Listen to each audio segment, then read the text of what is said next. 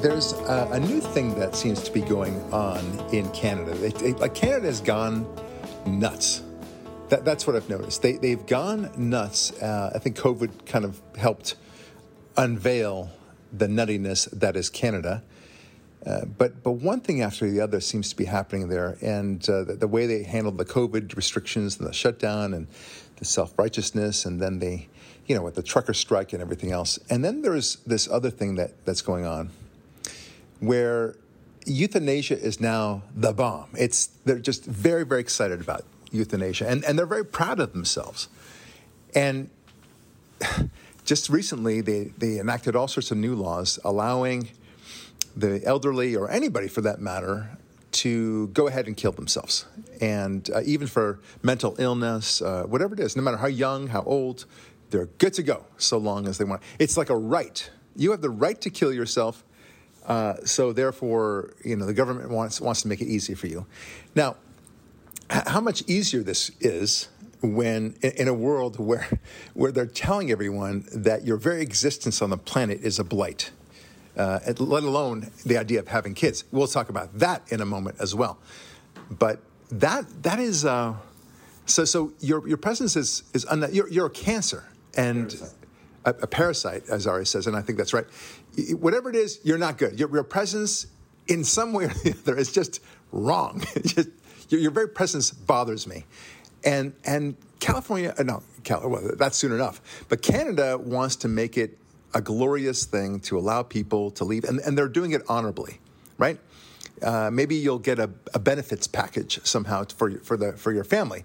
So if you kill yourself, we will give your family X amount of dollars or whatever, free tuition or something like. In the old days, and it's not so long ago, like in Hungary, for example, they would give families money and even free cars if they had more children, right? If you have more than 4 children in Hungary, 4 or more children, you're going to get all sorts of goodies. Now in Canada, if you kill yourself, you might get goodies. So anyway, the big topic here, and it dovetails to another birth issue, so life and death, they got you coming and going. The big topic is Canada and how it is a sign of the times and how it's coming to a theater near you. Now, I know some good friends and who've spoken very lovingly about this new euthanasia law, where they think, isn't this great? Because they have a mother or father who's ailing, and it looks like they're going to dementia, and wouldn't it be great if they just got rid of their parents one way or the other, right? Can I rephrase that last end of that statement just slightly to make it a little worse? Wouldn't it be just nice if we could get rid of these undesirables? Yeah, exactly. Right? That's true. Deplorables, undesirables, all the good stuff. Yeah, that's a good point. They want to get rid of anybody who's willing to be getting rid of. It's interesting. I lived in Germany for my senior year, and we lived there a total of a year and a half. And I really enjoyed being in Europe. I thought it was interesting from a cultural point of view. I picked up a lot of German. I had a German girlfriend. She was my first serious girlfriend. I have a lot of kind of love for Deutschland in terms of, kind of cool things that happen in my life. On the other hand, I learned a lot about the way they treat education. So not to get into the education system specifically, but I want to get to my point here, which is they, unlike in America, where you can choose to be whatever you want to be at any time in your life, right? Not so in Deutschland. In Germany, you are funneled very quickly at very early ages based upon your abilities and apparently your test scores. Okay, so I don't know what it is. I think it's like 5th grade. They have the first level, and then you get shipped off to this other area where you're going to go into trade schools, and that's where you'll be geared toward. And if you're especially bright, you might go to medical school, and so on. They send you to a different path. Yes, you can cross over later on, but it's much more difficult to do so. So parents are fretting all the time. Now, why would they do this system, you may ask? Why? Because the German government takes care of your education, and it's very expensive. So they don't want to waste it on people. They don't want to give everyone a college education. That would be madness, because they're spending it. This is a socialism system, right? So that's, I think, the same thing happening now when it comes to Canada. I think Canada looks at its people like, you guys are a burden. And why should we pay, we, the government, Canada, pay for all your needs, medically and otherwise, when we really can't afford it, please? We just can't. And getting rid of you and putting you out of the equation might help. Well, that's always been one of our key arguments against socialism or big government at all, which is once the government is paying for you, it's very easy for the government to look at you as a cost center. And then what do successful businesses do? They eliminate their cost centers. Yeah. And you're not looking at the intrinsic, transcendental value of a human being as something created by God and holy and special that has these abilities that are unknown until the beauty of life unfolds like a flower. It's instead, your cost is money. Do you mind dying? Which is very similar to the Soviet system of the best citizen is the dead citizen or the inebriated drunk citizen who can neither make revolution against us or cost us so little. The bread lines very often didn't have bread at the end of the line, but the vodka line always had the vodka. They always made sure that was fully stocked. Interesting, and it's a great point. It so ties into atheism. And in fact, I wasn't really going to go into there, but atheism, I always ask the atheist, and because I know how I thought about the world myself when I was an atheist, that such people who are, let's say, mentally retarded, Down syndrome, or whatever it is, that they don't have limbs, for some reason they have all sorts of diseases. Why would an atheist say that we should take care of these people? If you believe in survival of the fittest, then you should be applauding their death, their impending death. Not should. You must. You must. Yes, you must. And you may very well say, well, let's let them die in a painless or as little pain as possible. Fine, you're so compassionate all of a sudden. But in reality, you don't have an interest in taking care of the elderly, the sick, or the young who are suffering. You don't. That's not in your bones at all. You claim to want it, but you don't. And this, all the pretenses that an atheist will say about how we should be good to our fellow man because it's the right thing to do. They don't even, forgetting about the fact that they don't even wonder why they ask the question at all. Where does that right thing to do come from in the first place, morality and so on? But then you have what's coming out of Canada, and like you can't possibly say this is a good thing, that this jibes somehow with the atheist approach. This also kind of dovetails into capitalism. Yet another great benefit of capitalism is that where there's a need, there will be a meeting of that need, right? So, for example, hospice care, assisted living, all these things, these are private organizations. The government doesn't take care of the elderly. A lot of them are private in nature, and they're very good. And believe me, I've had to deal with it a couple of times because my parents have gone through it. One of them recently passed away back in June, and the other is now in assisted living, and it's very good. And I'm very happy that she's got the quality care. But I just dread to think what would happen if we were in England where there was no such opportunity, or Germany. It's basically a goodbye. She would have been gone. They would have been gone a lot earlier. That's a problem. And capitalism answers this. Capitalism allows people to be compassionate, contrary to what we're seeing from Canada right now, where they want to get rid of the elderly, pretending somehow that they're being compassionate. Well, I'd like to append your point with two very quick points. The first is capitalism. We look at an intrinsic and transcendental value of all things beyond the materialism or the collection of atoms that they are today. In other words, there's a future use for things that we can't see today that may surprise us. A perfect example of this is a person who lives a completely average life. They might even be a two-bit criminal. They might be a thug. But and September 11th was full of these kind of stories. But at the moment of absolute need, this person for some reason leapt into action and saved the lives of either one or more people through a very small or very great action that no one saw coming. And because they lived, others got to live. The other is the idea of unpredicted miracles. A miracle, by definition, has to be unpredicted. It's a miracle. It has to come out of nowhere, right?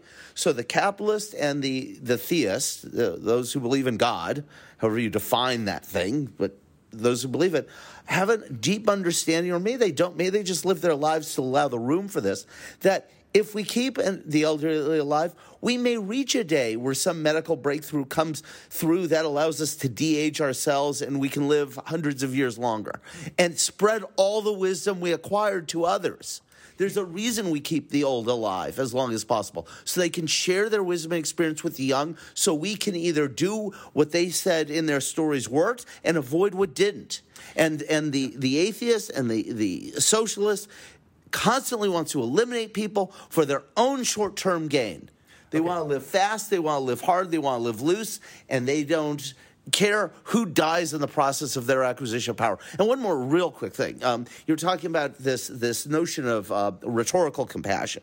Obama was famous for this. Well, if one child doesn't have enough to eat. Right, I like that, rhetorical compassion. You got to remember that. Right, rhetorical meaning just compassion in word only, not deed. Yeah, lip service. He constantly say, if one person doesn't have health care, we shall not rest. And they went on vacation. That kind of nonsense, right? But look at how much in the China flu was a perfect example of this. In order to save that one person who was the target of the rhetorical compassion, how many people have you bankrupted? How many people have you thrown into unemployment because you've destroyed the economy? Right. How much damage did Obamacare do to the healthcare and health insurance industries because some people had a pre-existing condition that no one would cover? It's always let's throw away the many for the sake of the some or the one, while trampling on individual rights. What I want to quote you actually from a long time ago on a podcast. You were talking about one of the great differences between liberals and conservatives is that liberals are always seeking to limit. They want to restrict. We conservatives always want to expand. We always find an answer. We want to say, how can we feed more people? How can we provide more energy? How can we extract more fossil fuels, for example, from the ground? And we constantly do it. Fracking is a great example. Use them in efficient ways. Yeah. Yes. So use them in efficient ways, yes. These are, in other words, we are the party of if there is a will, there's a way, right? That's, in a way, you can look at capitalism like that. They see, and you said the word short-term, and I think you're right, that they see a problem. Okay, well, the world population is going to go too much, and we're going to start eating ourselves, so let's kill off each other before we get in too bad a situation. Okay. Yeah. Whereas we say, no, we'll find a way, and we always do find a way. We never get stuck. There's always a way out, and we're incredibly resourceful, incredibly creative, and by golly, life just gets better with every generation, or it should. Now, the next point I wanted to give, just as an example of what you said before about creativity and the expansiveness, the nature. If you just let people wait just for a second, just not even a second, a couple of years, you will find the answers. Great example of this, and this is one of the things I really applaud George W. Bush for, was how he fought, infant, whatever, stem cell research, where it's supposed to be, prenatal stem cell research. And everyone is accusing him of being anti-science and that he was doing this and he'd be responsible for hundreds of thousands, if not millions of people's deaths because he was refusing to do this. And they waited a little bit. And what he did, first of all, he came up with a good compromise. There was already stem cells out there. So, yes, you can use those because what else are you going to do with them? But then they waited, and we were able to get all those goodies, in fact, even better goodies in terms of research and development from adult stem cell research, which was plentiful, of course. Suddenly that controversy went poof, away. Why? Because of the innovations and of capitalism. And this is so emblematic, right, of how the left only sees their one opportunity. This is the only way to do things. And you, if you don't agree to my way of looking at things, then you are a caveman, you're a Neanderthal. Same thing with wind and solar energy, for example. That's the only way, and how do we best get there? Instead of looking at the other possible solutions in terms of cleaner gas, whatever, finding more gas, nuclear, hydroelectric, all those things. Pretend that no one even invented that. Yeah, but going back to Canada, because I'm really, you have to, and my friends that I was telling you about, these friends, and I don't want to name them, of course, they probably wouldn't mind because they feel very highly of themselves. They thought it was just wonderful. And when it comes time for their parents who are aging, and they're 75, 85, they may very well consider, because the parents might very well want this, and they might ship them off to Canada where they can off themselves in a very loving way. So that's how, and they thought of themselves as really compassionate. That's what makes it very interesting to me. You are no longer of value to us, therefore we kill you. Yeah, that's the essence of what Canada is now approaching human life for. Right, and it's so obscene. Like in this part, it happens in America. If those elderly parents, for some reason, whatever it is, decide to become a murderer, these are two countries. When I say countries, I mean in the most of the United States and in all of Canada, where they would never allow the death penalty, which is administered through the same device. Yeah, I was just going to say. An anesthesia, a thing that puts you to sleep, and then something that rips your organs apart. It's not painless. You just go through the agony while your body looks like it's asleep. But they would never allow that if you murdered someone. And if you murdered someone in Canada, they would provide you such good care in prison, it would rival hospice and palliative care. Yeah, everything's upside. It's so ironic. Everything's upside down in this world, and death penalty. I was going to bring that up, but they're totally. Well, I mean, as somebody who murders somebody and on a serial basis, no less. What use are they of society? We certainly don't want them out there with the possibility of committing more crime, or at least so you would think. So these people are useless. I'm put that in air quotes. They're all good about keeping them alive. But when it comes to good people, because they are maybe suffering, and depends how you define suffering, they should be allowed to kill themselves, and we will encourage them to do so. That's the thing I hate most about it, is that Canada is encouraging it. There's something very morally problematic with all of this, and I think it's obvious. We just dare not mess with God's plan, and who knows what's really going on. God, if you believe that, first of all, that there is a God, and secondly, if you believe that God takes you when he wants to take you, then who are you to decide whether you're the government or somebody who wants to commit suicide, to say, no, I'm going to advance this. I'm going to speed up this process. Isn't it interesting that in the Ten Commandments there are two criminal commandments, leaving aside the cult commandment about taking the Lord's name in vain? There's a couple more, but the big acute ones are, you shall not murder, you shall not steal, right? Now, if you become a muckety-muck in certain governments, you are allowed to legally and encourage murder and steal. Yeah. Theft through taxes, murder through things like this. Well, not only that, but they're also encouraging people to loot and to steal. It goes on. The culture has gone crazy. But just in a basic sense, it's unbelievable. Yeah, I know. You're right about this, and it's very disturbing. And they certainly don't care about the Ten Commandments. I'd be okay if they just observed their own laws. That would be nice. But once you forget about the Ten Commandments and you don't think that there's necessarily a reason for all these laws, then why would you enforce the laws at all? Anyway, I want to get to the next segment of this, which is very related. We said we were going to talk about this. There's this new trend in news media, and it's not just one source, it's many sources, where they are now talking about whether people should have children at all, right? Or at least dramatically reduce the number of kids that they were thinking of having because, global warming and all that. So, which they call climate change now. The obvious reason is that the more kids are born, the more carbon is emitted into the atmosphere, not only from their breathing, but also from their use of resources. Okay. This is a new trend. And now, I said that this would happen in my book, Rise of the Sex Machines. It's also part of Atheism Destroys. Where I was wrong, as usual, Ari. You weren't fast enough. Exactly right. I thought that we would be where we are now, where they're now starting to actively talk about encouraging people not to have any children, not because we're going to be overwhelmed, that there's going to be a population explosion, there won't be enough food for everybody. No. It's because this time we are contributing to climate change. All right? So I thought we would be here in, let's say, the year 2032, not 2022. That's where I thought we would start having this more of an aggressive stance. But you're going to see this now. And at some point, the government is going to start encouraging people, like they are encouraging in Canada, to kill yourself. But they're also going to encourage you to have fewer children. Oh, they already are. No, I know. They're already encouraging kids to be homosexuals or transgenders or get surgeries or take vaccines that could potentially sterilize them, according to certain rumors said by some people called me.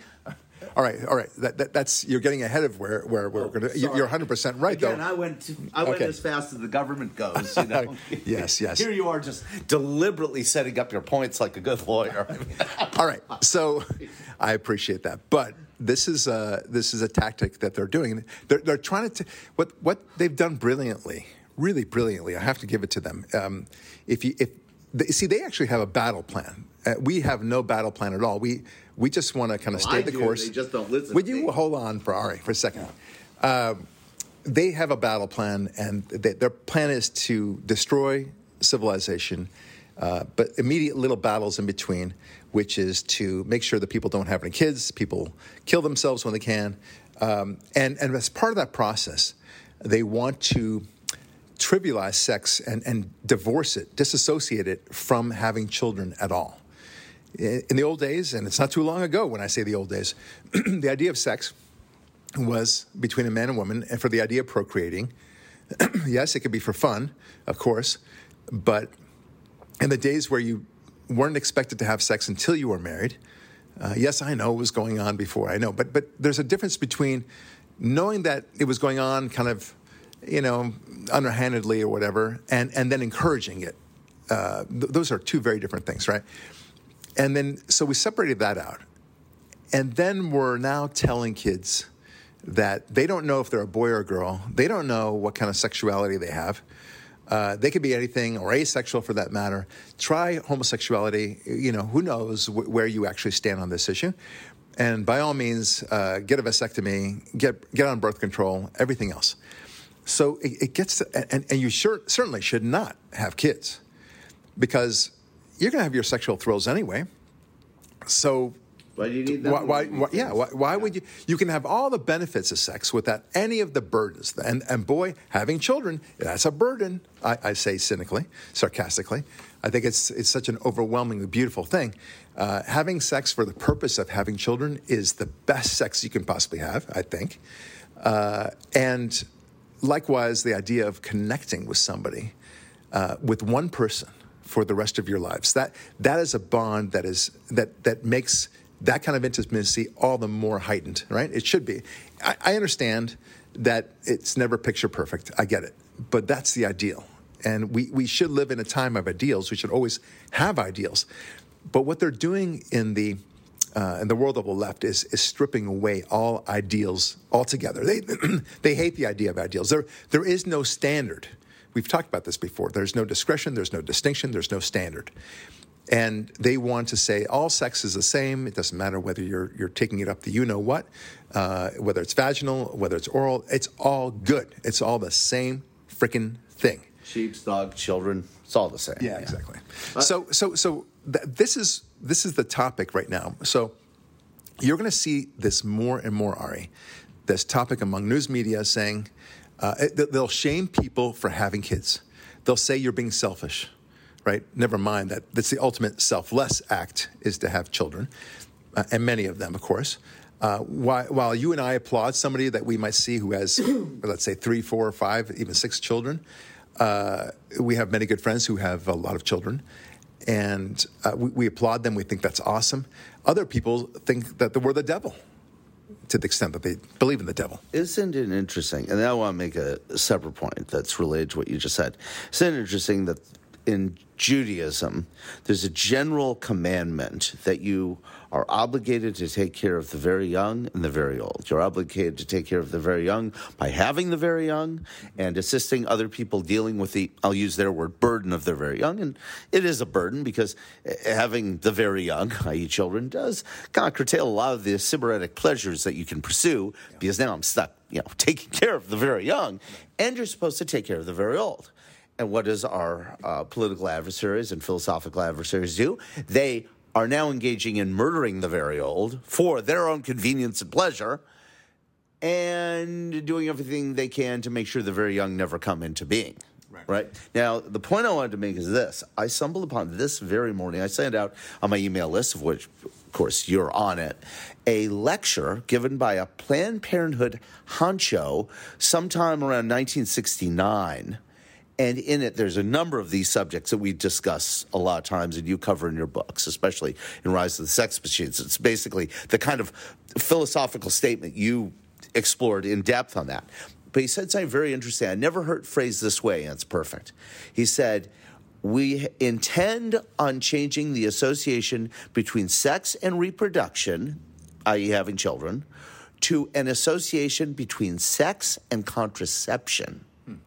And one of the best ways to do this is to change how sexual intercourse happens from male-female to male to male-male, female-female, so that the association is with the orgasm, and so the orgasm is not associated with anything procreative. Yeah. And that is exactly what you're talking about. And what this means, and this guy's one of the philosophical honchos of the Planned Parenthood and campus kind of sexuality movements.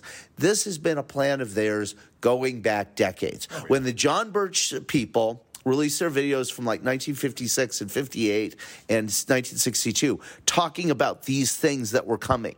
And people said, oh, those John Birchers, they're crazy. They were talking about mass vaccinations that were compulsory. They were talking about mandatory birth control, the population control, all things people would say, well, that sounds crazy, like UFOs landing.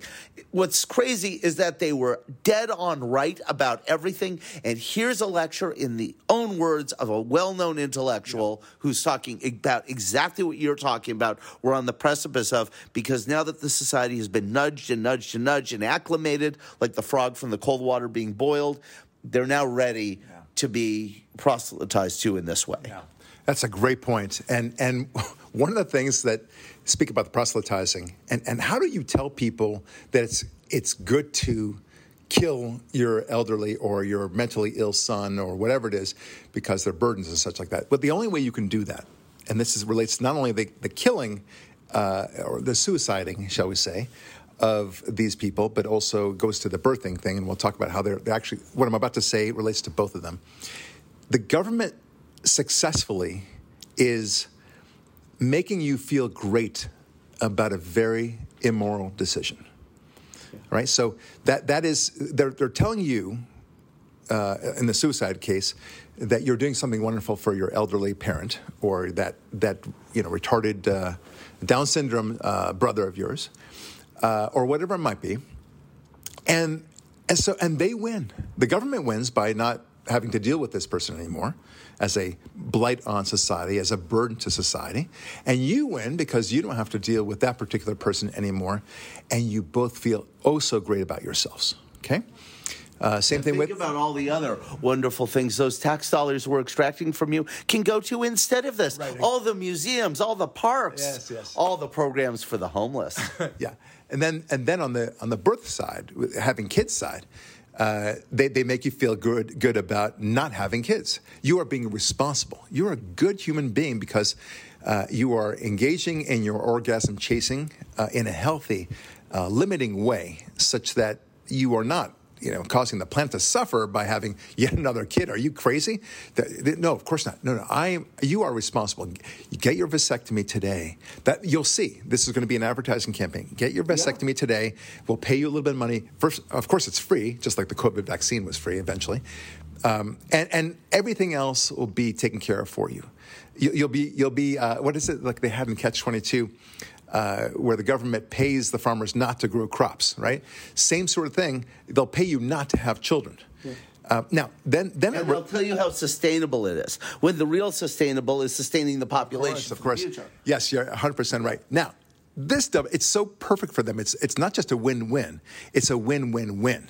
Yes. What's the other third win? The third win is destroying religion.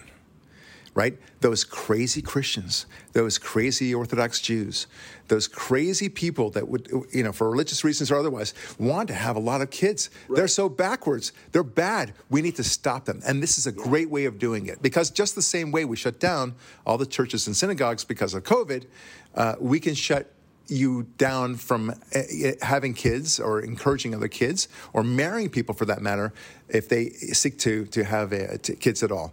And we'll force you to, if you are going to marry people, you're going to force you to marry gay couples or maybe throuples for that matter, which will be so offensive to the church they won't be in the marriage business at all. And that, by the way, is the new respect for marriage law that's passed. For sure. That's that's the main reason why they did it.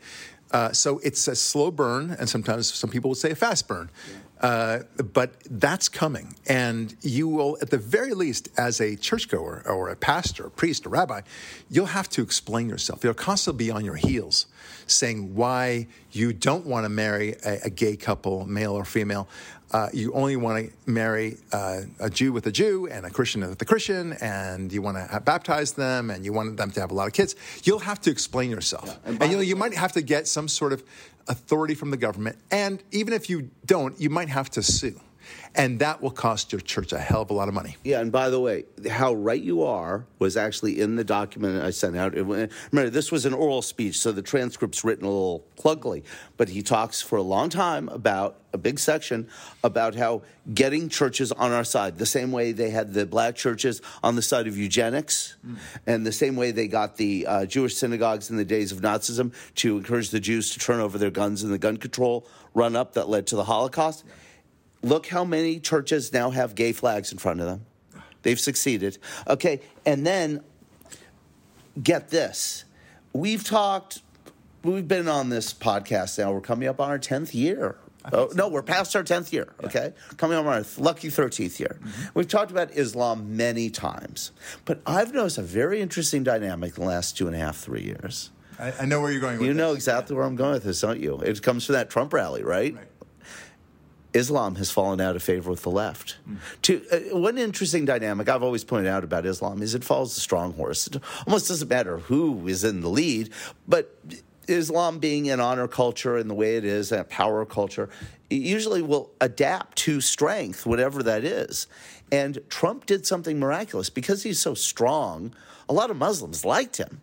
And then Muslims started figuring out what was going on in the public schools, and they don't like it. Yeah, I saw that one student rally or whatever, school rally, in the school board meeting, rather, in Dearborn, Michigan, which has a lot of Muslims in there, population-wise, and they just went to town on the school board, and they were terrified. And I would be terrified, too, meaning that the Muslim parents rightfully said, what the frig are you teaching our children? This is an outrage. Stop it right now. Right, about books like gender. But my point is, finally, Islam has now fallen out of favor with the left, and now they're coming after the Muslims too, showing that the only religion allowed by our leftist friends is their leftist religion. They were using Islam as a stalking horse all these years for a time when they were going to snap the shut on Islam too, and now it is. They were aligned when it was against Christianity and Judaism, but and America for that matter. But now you're saying that they're no longer aligned because the family values and the sexuality and all that stuff is just too much for them to bear. Just amplifying your point about them coming after religion. Okay. In this case, all religions. Yes. Every one of them. I agree. Look, I'd like to see some more examples of what you're talking about in terms of them disassociating themselves with Islam and treating Islam as yet another religion that should be suppressed. I don't know. I haven't seen that yet. I'd like to see them. I'd like to see the left at some point say what's going on in the gay world in Iran, for example, is absolutely horrific. I'd like to see that the slavery and the treatment of women, generally speaking. I haven't heard that yet. Maybe you have, but one day, maybe. I think the left is so cowardly that they will not necessarily be outspoken against Islam. They may not join forces with Islam. I get that. but they're so cowardly that the minute somebody says boo to them, they shirk away. And that's why they attack Christians. That's why they attack Mormons, who are, of course, Christian also, but nevertheless, and Jews to a lesser extent. But they attack anybody that they perceive not to bark back at them. And that explains a lot of what we're seeing now. Well, even conservatives, generally speaking, hold on. Yeah. Even conservatives, generally speaking, they will attack because they know it's not as if the conservatives are going to riot in the streets because they feel that the fundamentals of civilization are falling apart. We're not going to riot. We're not going to do a BLM type riot. That somebody says in the year 2023, for example, there'll be the summer riots of the conservatives. It's not going to happen. We all know that. So they can go on the attack on us. They can go on the attack on Judaism, Christianity, and Western civilization, generally speaking. And they'll know that there'll be no pushback. But when it comes to Muslims, if they perceive that the Muslims will react very aggressively, I think they won't do anything. They may be passive about it. They may not align forces, like I said, but I don't know that they'll actually attack. And I think a big fulcrum moment was a foreign policy win by Trump was the Abraham Accords. I think that really changed everything for their relationship with Islam because I think they realized sort of two factors. First of all, Islam was useful for them to help gain power in certain ways, like on college campuses, only so far. Mm-hmm. And then when that happened, that kind of undermined their whole ability to use the Muslim domestic. Maybe it's a little bit like the non-aggression pact between Germany and Russia in World War II. And then it was useful until it was not useful, is what you're saying. It may have been, but I think the bigger issue is that the left is entirely about acquiring and controlling and maintaining power at all costs, and it's a religion of its own. Yeah. And it used to be that many of them viewed Islam as an adjunct to their religion because of its anti-Western components of it, but suddenly when, like, the behavior of the Dearborn parents showed them how westernized and civilized so many and morally aligned. Yeah, they're Americans. Yeah, the American values. These Muslim populations were, and suddenly the left realizes, oh my God, they're not useful to me anymore. Yeah. Let me wrap up this way, and I want to wrap up now because time is up. But it's interesting how we're talking about these various different aspects. And we talked before about how the left always seems to be so well geared up for planning. They have individual battles, and they're good at planning these battles. But the strategy, when you think about it, is only to destroy. Right? Yeah. Destroying is a lot easier than building. We know that, right? The right is about building, the left is about destroying. So they've got their work. I wouldn't even say they have the work cut out for them. It's as easy as rolling a rock down a hill instead of pushing a rock up a hill, right? So that's the game plan. Now, what's interesting is they don't really think about what it looks like at the end of their proverbial rainbow, literally and figuratively, right? Because they love the rainbow symbol. What's on the other side of that rainbow for them, right? And I'm saying this rhetorically. We don't need to answer that. I'm just simply saying for all their battle strategy and very devious Machiavellian strategies to undermine marriage and the relationship between men and women and everything else that we're seeing, what is the ultimate game plan? You talk about power, Ari, and I think you're right, but what will this world look like? What will America look like if they got everything that they wanted? If there were no Republicans, no conservatives whatsoever, if they just did everything that they wanted, spent every dollar that they wanted, inflated the economy the way they did, didn't criminalize or even enforce any laws whatsoever, what would it look like? I mean, to us, the answer is obvious. But we're also seeing that now with this, celebration of suicide in Canada, the celebration of no birthing anywhere in the world for that matter. These are all things that they can't possibly be figuring that this will work out very well, because that if you have no birth, right, among the population, you're going to have a very aging population. Nobody will be around to take care of the elderly, let alone press the switch to suicide somebody, right? I mean, what's the plan? Where's the big picture here? You got to have something. I mean, I get it. You want power, you want socialism, maybe communism. I get that, but even if you wanted that, it doesn't make sense. Even the Soviet Union didn't, celebrate the destruction between men and women. On the contrary, they had some degree of sensible values. They had a sense of standards. Now, they had a system that could not possibly work economically, and that's why they fell apart. But you're just accelerating the inevitable falling apart of America and ultimately Western civilization. Well, you believe in God, right? Yeah, of course I do. Well, then the answer is obvious. And it's in the biblical stories over and over again. Evil is a natural state of things. Evil exists in the heart of man. We have an innate, when God is removed from the equation, we have an innate desire to kill and die. We do. The leftist desire is death. Power is just a means, it's not ends. The end is, picture any planet in our solar system other than ours, and it's barren. Whether it's a frozen giant in the far reaches or just Mars, and it's just a windy rock. Death. Right. But here's the thing. What do they really want? Death has a purpose, and it's to challenge the existence of God. Because in the Bible, let's just take one story, in this case, Noah. And I'm going to be fast, okay? Noah was the miraculous survivor of God's needs to wipe out all wicked humanity, right? So they want to somehow, and the plan is herky-jerky, okay? They don't all think this. They're too stupid. But they all play their little brushstroke parts in a big painting. They want to bring about the death of all things with the hope that the miracles that God bestows eventually runs out and God does not restore life. Well, that's what they want. I agree. I agree, but I don't think that the average person who celebrates the spending recklessly of money, the immigration influx, and all the abortion culture that we have, I don't think that they're... I'm talking about that person and the way he looks at it. Look, like I said, I want to wrap this up. I'm simply saying it's a fight between chaos on the one hand, order on the other. Chaos is a lot easier. Destruction is a lot easier. Building is a lot harder. And they're playing into the people's sense of everything is good. There's nothing that's inherently wrong with anything, whether it's sexuality or attitude about anything, about the way you're educated or what you learn.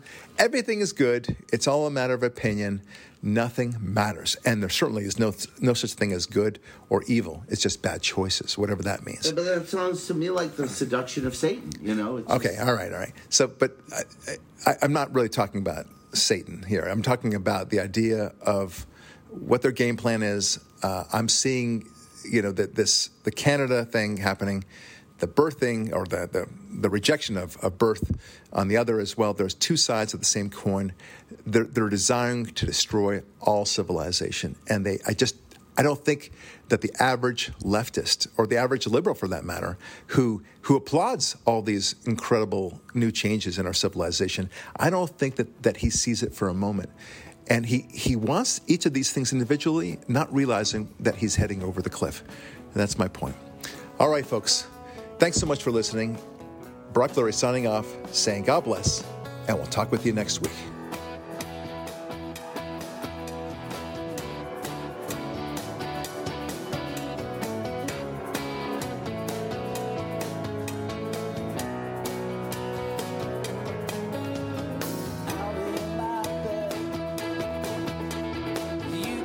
Stone.